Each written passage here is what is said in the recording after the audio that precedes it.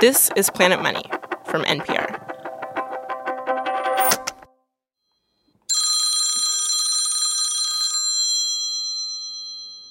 Alexi Horowitz-Ghazi. Erica Barris, good evening. Good evening. Do you have the stuff? I'm going to answer you with a sound. Hold on a sec.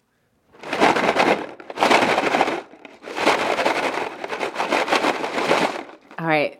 That doesn't sound like a rigatoni. You have a famously discerning ear when it comes to pasta cuts. I don't think that's a macaroni. I have in my hands a box of Dan Pashman's pasta, and it says right on the top of the box, Cascatelli. Cascatelli. Which means waterfall in Italian. They do kind of look like waterfalls. They're like frilly little horseshoes. We've been hearing about this pasta for what feels like years, and Dan, who hosts the Sporkful podcast, has actually told us on a couple of episodes about his quest to invent and sell a brand new shape of pasta. And today, we're going to finally get to try it out. You ready to do this? I'm ready. All right.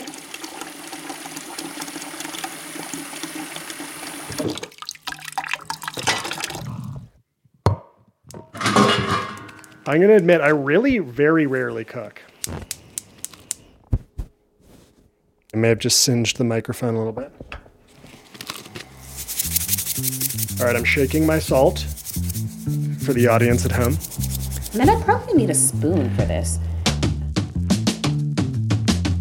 As we have all learned pretty well here on the show, the story is never actually finished when we finally hit the publish button.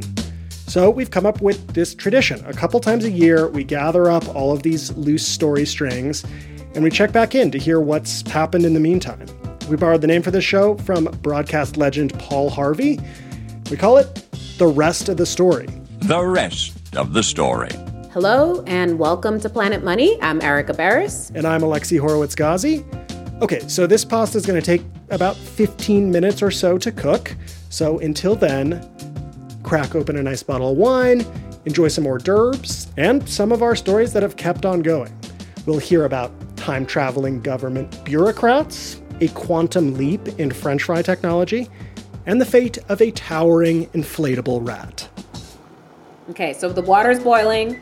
My timer's set. My box is here. It's open. Okay. 3, 2, 1. Cascatelli away.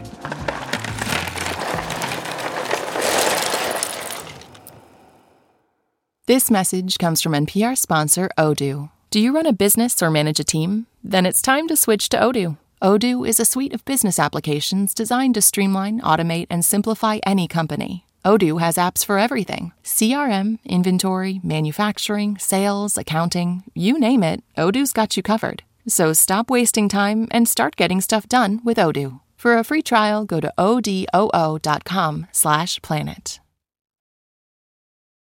Okay, so while our Cascatelli is cooking, we're actually going to start the show with a story we did 3 whole years ago, kind of a lifetime ago. It's about a government program called Public Service Loan Forgiveness, or PSLF. PSLF for those in the know. NPR education correspondent Corey Turner. Alexi. Welcome back. Thank you. All right, this government program you're reporting on, it was supposed to reward people for going into public service jobs, right? By getting rid of their student loans? Yeah, exactly. Basically, you work for 10 years as a nurse or a police officer or a teacher. You make your student loan payments on time for those 10 years. And then at that point, the government promises to erase whatever's left. Right. But when you brought us the story, the program wasn't working at all. That was basically the kind of thrust of the episode, right? All of these borrowers were trying to get the government to follow through on its promise, and something like 99% of them were being denied. Is that right? Yeah. It was a mess. And it was a mess for a few reasons. It basically all went back to how Congress set the thing up in the first place back in 2007. There was a lot of fine print that lots of people didn't understand, including even the loan servicing companies who were in charge of implementing this thing and communicating with borrowers. So to be eligible, you had to have the right kind of loan, which most people didn't have.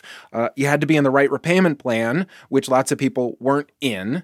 And what ended up happening is many borrowers would call their loan servicer and say, hey, I'm a teacher and I have loans. Do I qualify? And the answer they got was, yeah, you're good.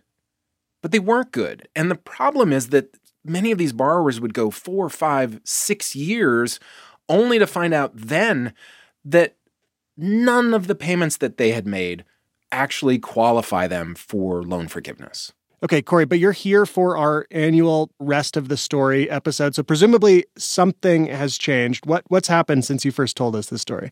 Yes, so when I reported this, it was obviously during the Trump administration. And, they didn't create this problem. They inherited it from the Obama administration. So basically nothing happened. Then Biden gets elected, and a couple months ago, early October, he announces this fix. We actually broke this news at NPR. And the way the Biden administration does this is super crafty and a little controversial. They basically dig up this law from 2003 that says, in times of national emergency, the education secretary can waive the normal rules around federal student loans. Mm-hmm. And so what they're doing, even though PSLF, the problems with this program have nothing to do with the pandemic. They're basically using this pandemic authority to say, here we go, let's try to fix this. And the way they do it, it's super nerdy, but fascinating. Ooh, good. They basically create a time machine where the Ed Department and borrowers go back and look at all of these payments, or really payment periods, that were disqualified because people had the wrong loans or they were in the wrong repayment plans.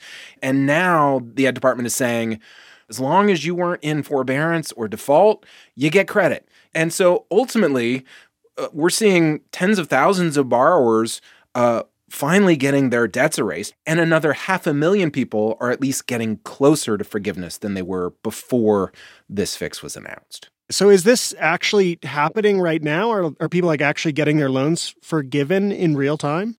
Absolutely. So I met one borrower, her name is Mary Freed. She's a little older than many of the borrowers you see applying for PSLF. She's on the verge of retirement as a special education teacher in Camden, New Jersey. She had a mountain of student debt, more than $80,000. And I first got in touch with her because after I did that Planet Money episode 3 years ago, her son actually tracked me down. He sent me a note saying, "My mom is this program's problems personified." And so a few months ago, as soon as this policy fix started, I reached back out to them and we hopped on a Zoom call and we went online and we checked her loan balance. What was the number before? 83,000. And what is the number now, Mary? 0. Oh my God. Oh, I've been waiting for this day for so long. I really have. And I don't know what to say. Wow. Yeah. I mean, this is such a big deal for Mary because she wasn't sure how she was going to manage retirement or if she could retire. And now, not only are those debts erased, but because her forgiveness was actually backdated to several years ago, she's getting a refund check for nearly $8,000. So does this mean that this kind of broader problem is solved then? Are people all over the place going to be checking their loan balances and finding out they're home free now? Yes and no. There are an awful lot of people, thousands of borrowers for whom Mary's story is their story. It's happening automatically, and it's happening fairly quickly. But that's because the Ed Department is essentially doing the easy cases first. There will be many borrowers who cannot get forgiveness automatically because they need to confirm their employment or submit some kind of paperwork. And it's all of that paperwork that's going to take time to work its way through this system. And that's frustrating borrowers already. But the difference is this time, at least, there is the promise of good news on the other side. All right. NPR education correspondent Corey Turner, thanks so much. Thanks for having me back, man.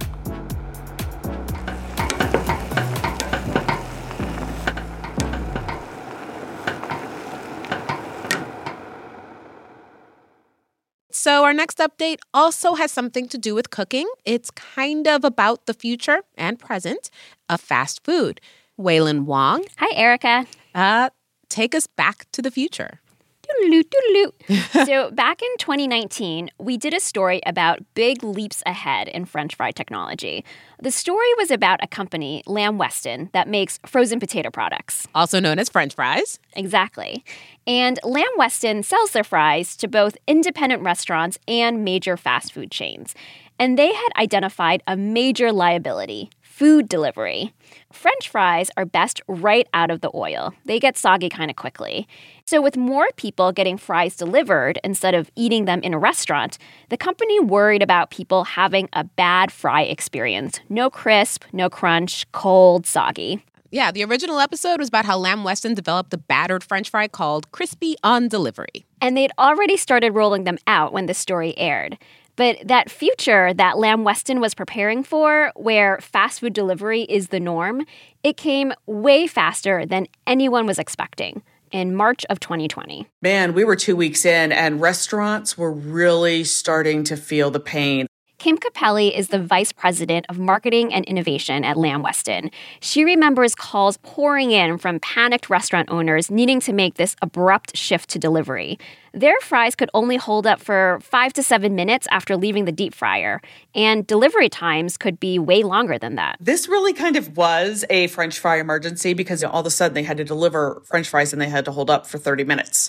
This is like the perfect call to action for a French fry technology company. Yeah, they totally sprang into action. Lamb Weston shifted more of its manufacturing over to their special crispy fries, and because water is a fry's arch nemesis, it even made videos for restaurant owners showing how they could properly ventilate takeout boxes by punching holes in them so moisture doesn't get trapped and make the fries soggy. I feel like I've actually done that, I feel like I've done that myself to take out food. You're one step ahead of these restaurant owners, then. I guess so.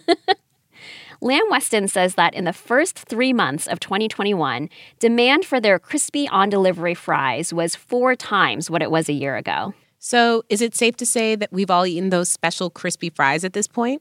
Well, Lamb Weston won't talk about who uses their fries, but Kim told me that if you get delivery fries that are hot and crispy, or even lukewarm and crispy, there is a high likelihood that these are fries with that special coating. There is a prominent fast food chain, I won't say their name, but I'll just say it rhymes with Schmendi's, that just a couple months ago introduced fries they're literally calling hot and crispy. Yes, and every one of my friends and family have called me to ask me if I am aware that Wendy's has launched a new French fry. Are you like the NSA where your friends and family are like, are these your fries? And you're like, I can't say. Yeah, a little bit. Fries can be top secret. Waylon, thank you for your counter-espionage. I was never here. All right. Bye. After the break, we leave the table and head back to the farm. We hear the fate of a notorious union rat and hopefully get to try that cascatelli pasta. Okay. Where is my strainer? Colander? There it is. This pot is so hot. It is so hot. I think I'm lost in a plume of smoke, but it also feels wonderful like a sauna right now. Yeah, ooh, that's nice. I think I just lost a little skin.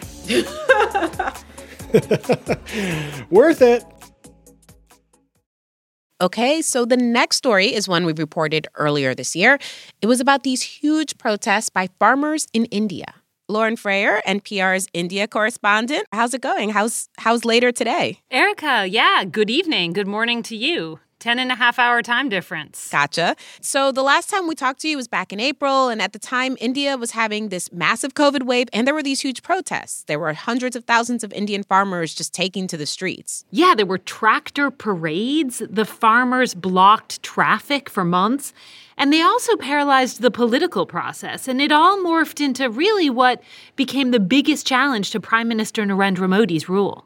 And this was all about this new set of agriculture laws, right? Yeah. So basically, India's government has had this protectionist system for decades, and it guarantees prices for some crops. The government actually even supervises the wholesale markets, the physical markets where crops get sold.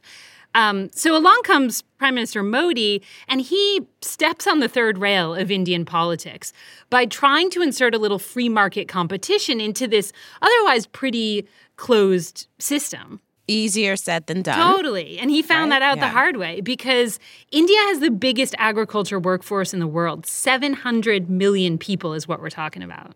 So it's been 8 months. What's happened since then? So everything basically came to a head in November, almost a year actually to the day since these protests began.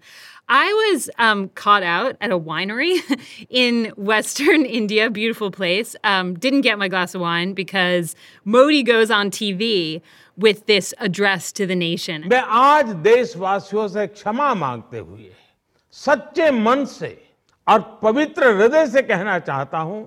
He's saying, I apologize with a true and pure heart. Wow. It's not often you hear a politician saying something like that, right? Basically, he's backing down. Modi announces he's withdrawing the farm laws, and this is huge. It's so out of character. Modi has an absolute majority in parliament. Like, he can pretty much do whatever he wants. He's also kind of authoritarian, I think that's fair to say. He's not a guy that backs down very often. Okay, so then why did he back down, right? Like, why did he do this? Well, his explanation is that he failed to convince farmers of the merits of his farm laws. But also, elections are coming in a couple big states where farmer votes really matter. And Modi wants those votes. He's afraid of getting trounced at the polls. It would be a major embarrassment for his party. So how did the protesting farmers react? Jubilation.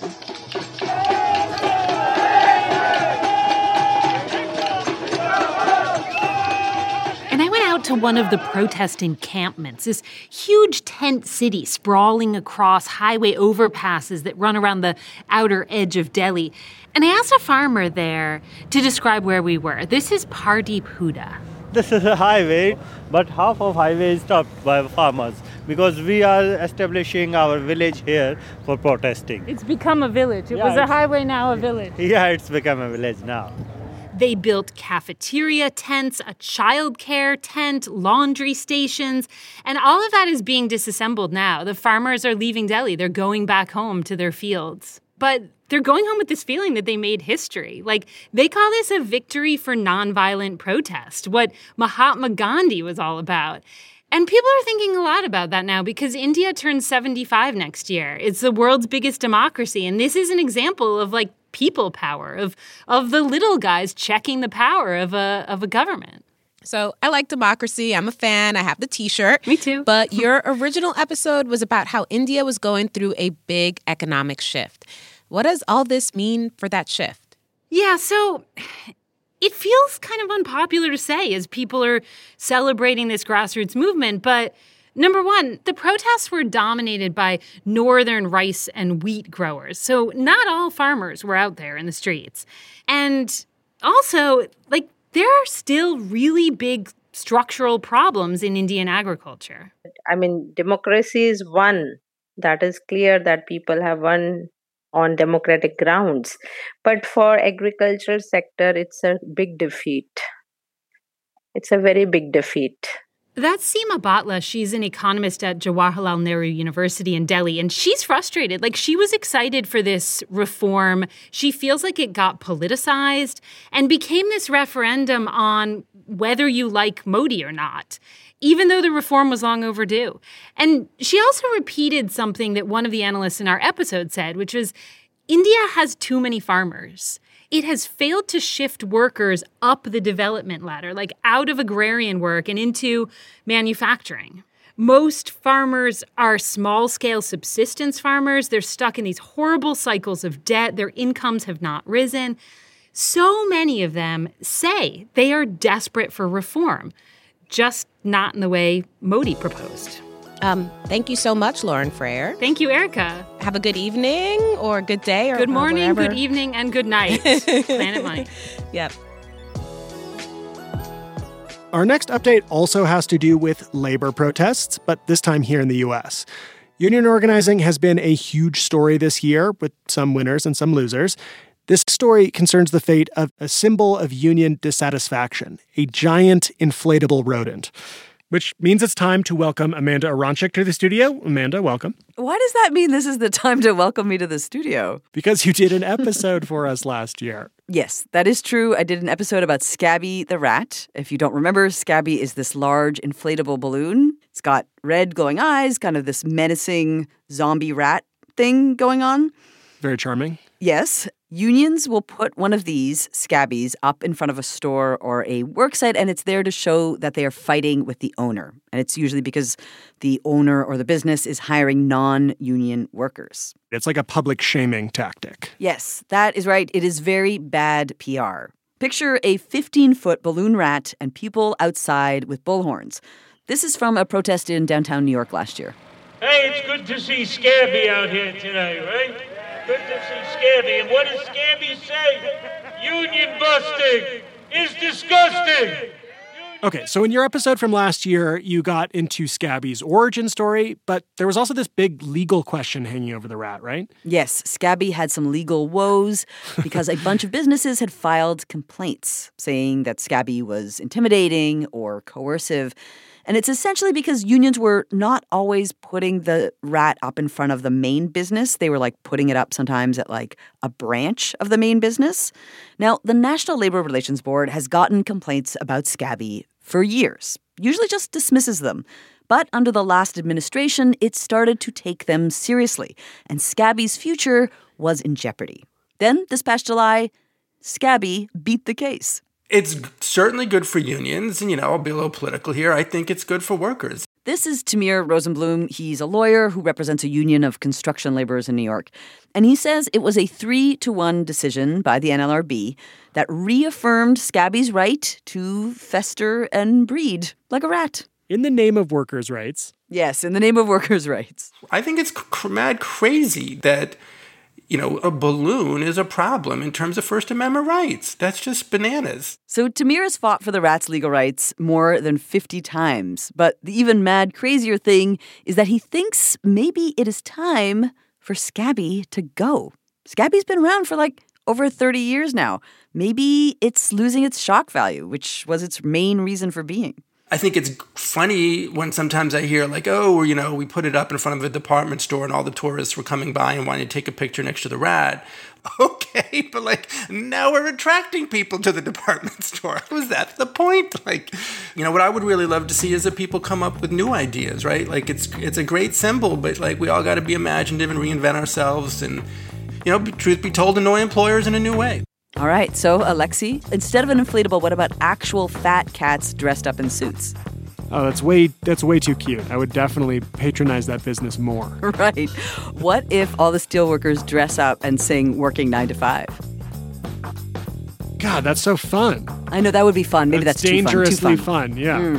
What about they make a viral TikTok account where they shame businesses with catchy, redonkulous dances? Yes. I feel like there's some labor unions that would be really good at that. Oh, this is an actual idea. I'd watch that. Amanda Aronczyk, thank you very much. Thank you. Okay, I guess now it's time to plate it. Scoop into the bowl. Just pour a little bit of wine.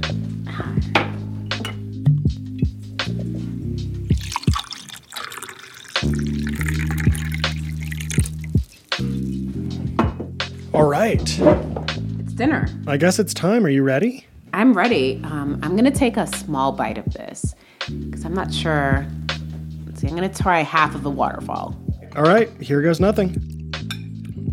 Oh, yeah, that slaps. It's awesome. Yeah, that's hitting. All right, I need to slow down. Okay, gonna put my plate down. All right, so the last time we had Dan Pashman, host of The Sporkful, on the show, his new pasta shape had just come out. And if I remember right, it had almost sold out immediately, right, after its first batch? Right. And then basically after the story ran, Dan hit the dreaded pandemic supply chain bingo. Dun, dun, dun. Yep. Issues getting cardboard for the boxes. The price of semolina flour went up. Then the labor shortage. Spolini, the pasta maker, couldn't find enough workers. And then they wanted to invest in more machinery, except they wanted to take a break too? Supply chain issues again. I called Dan Pashman up to ask him about all these problems meeting in one pasta bowl. It's amazing that a food that only has 2 ingredients is still impacted by so many different external factors. But Dan did manage to find some workarounds. He was able to get the pasta into some small stores. And even one grocery chain, the Fresh Market. That's where I got mine. And getting a new item into a store, Dan told me, is not easy. If you're a really huge company, if Coca-Cola or Barilla comes out with a new product, they have ways to get into the store faster and get better display because they're so big and powerful. In the case of a company like Sfolini, it's hard to get a store to go first. The stores want to see sales data from other stores. So stores basically want to make sure that Dan's pasta is selling like a rigatoni or a penne or a linguine before they give it that valuable shelf real estate? Exactly. And so getting into Fresh Market was a big deal, and it helped him get a second deal. Dan's pasta Cascatelli is going to be in Trader Joe's next year. Okay, now you're speaking my language. I'd never heard of Fresh Market, but Trader Joe's is a lifestyle. This is the fun part. Dan doesn't actually own the Sfolini version of his Cascatelli pasta. He owns a patent on the shape and a trademark on the name, and he's going to be licensing the name to Trader Joe's. Okay, so they're going to make like a generic store brand version of Cascatelli, like a Shasta pasta. Yeah, exactly. And it'll also probably be cheaper. The box I bought the other week was $7. And at Trader Joe's, when I've gone and bought pasta there, it is like $1, literally $1. So there's price points there. Okay, so has Dan Pashman become like a pasta mogul by now? So I think it's fair to say yes, maybe. I mean, he wouldn't tell me how much he's made, but he originally invested $9,000 of his own dollars, and his goal was just to get 5,000 pounds made. So at this point, we've sold over 300,000 pounds of pasta, which is a lot and very kind of mind-boggling.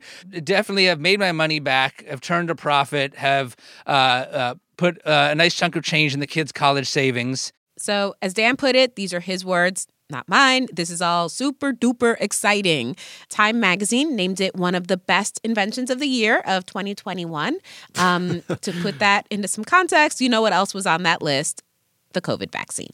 Wow. Okay, the COVID vaccine is a bold comparison to make. Does that mean there's also a huge anti-Cascatelli faction? Actually, Alexi, there is. Oh, God. So I've heard that Cascatelli made it to Italy. What have you heard from the Italians? They're skeptical. A lot of my friends keep saying to me, maybe Barilla will come and buy your pasta shape. Barilla has not called me. And a lot of people in the pasta industry who I've talked to have said, yeah, the Italian pasta companies aren't going to call you because, number one, they're not likely to take an idea from outside their own company, but they're especially never going to take an idea from an American. Don't go chasing waterfalls, Dan. Yep, stick to the rivers and the lakes that you're used to. Is that the next line? It is. That's the rest of the story. Got a new story idea? Email us at planetmoney@npr.org. Also, we're on all the social media sites at Planet Money. Today's show was produced by James Sneed with engineering help from Gilly Moon. It was edited by Molly Messick and Jess Jang. Alex Goldmark is our executive producer. Before we go, if you heard our episode last week about naming the economic indicator of 2021, well, the votes are in. Our colleagues over on The Indicator will be announcing the winner tomorrow. Will it be the supply chain, inflation, the word trillion, or will defending champion Mary Childs reign supreme with her pick, the labor market? Listen to The Indicator this Thursday to find out. I'm Erica Barris. I'm Alexi Horowitz-Ghazi. This is NPR. Thanks for listening. Happy New Year, everybody. I might have seconds.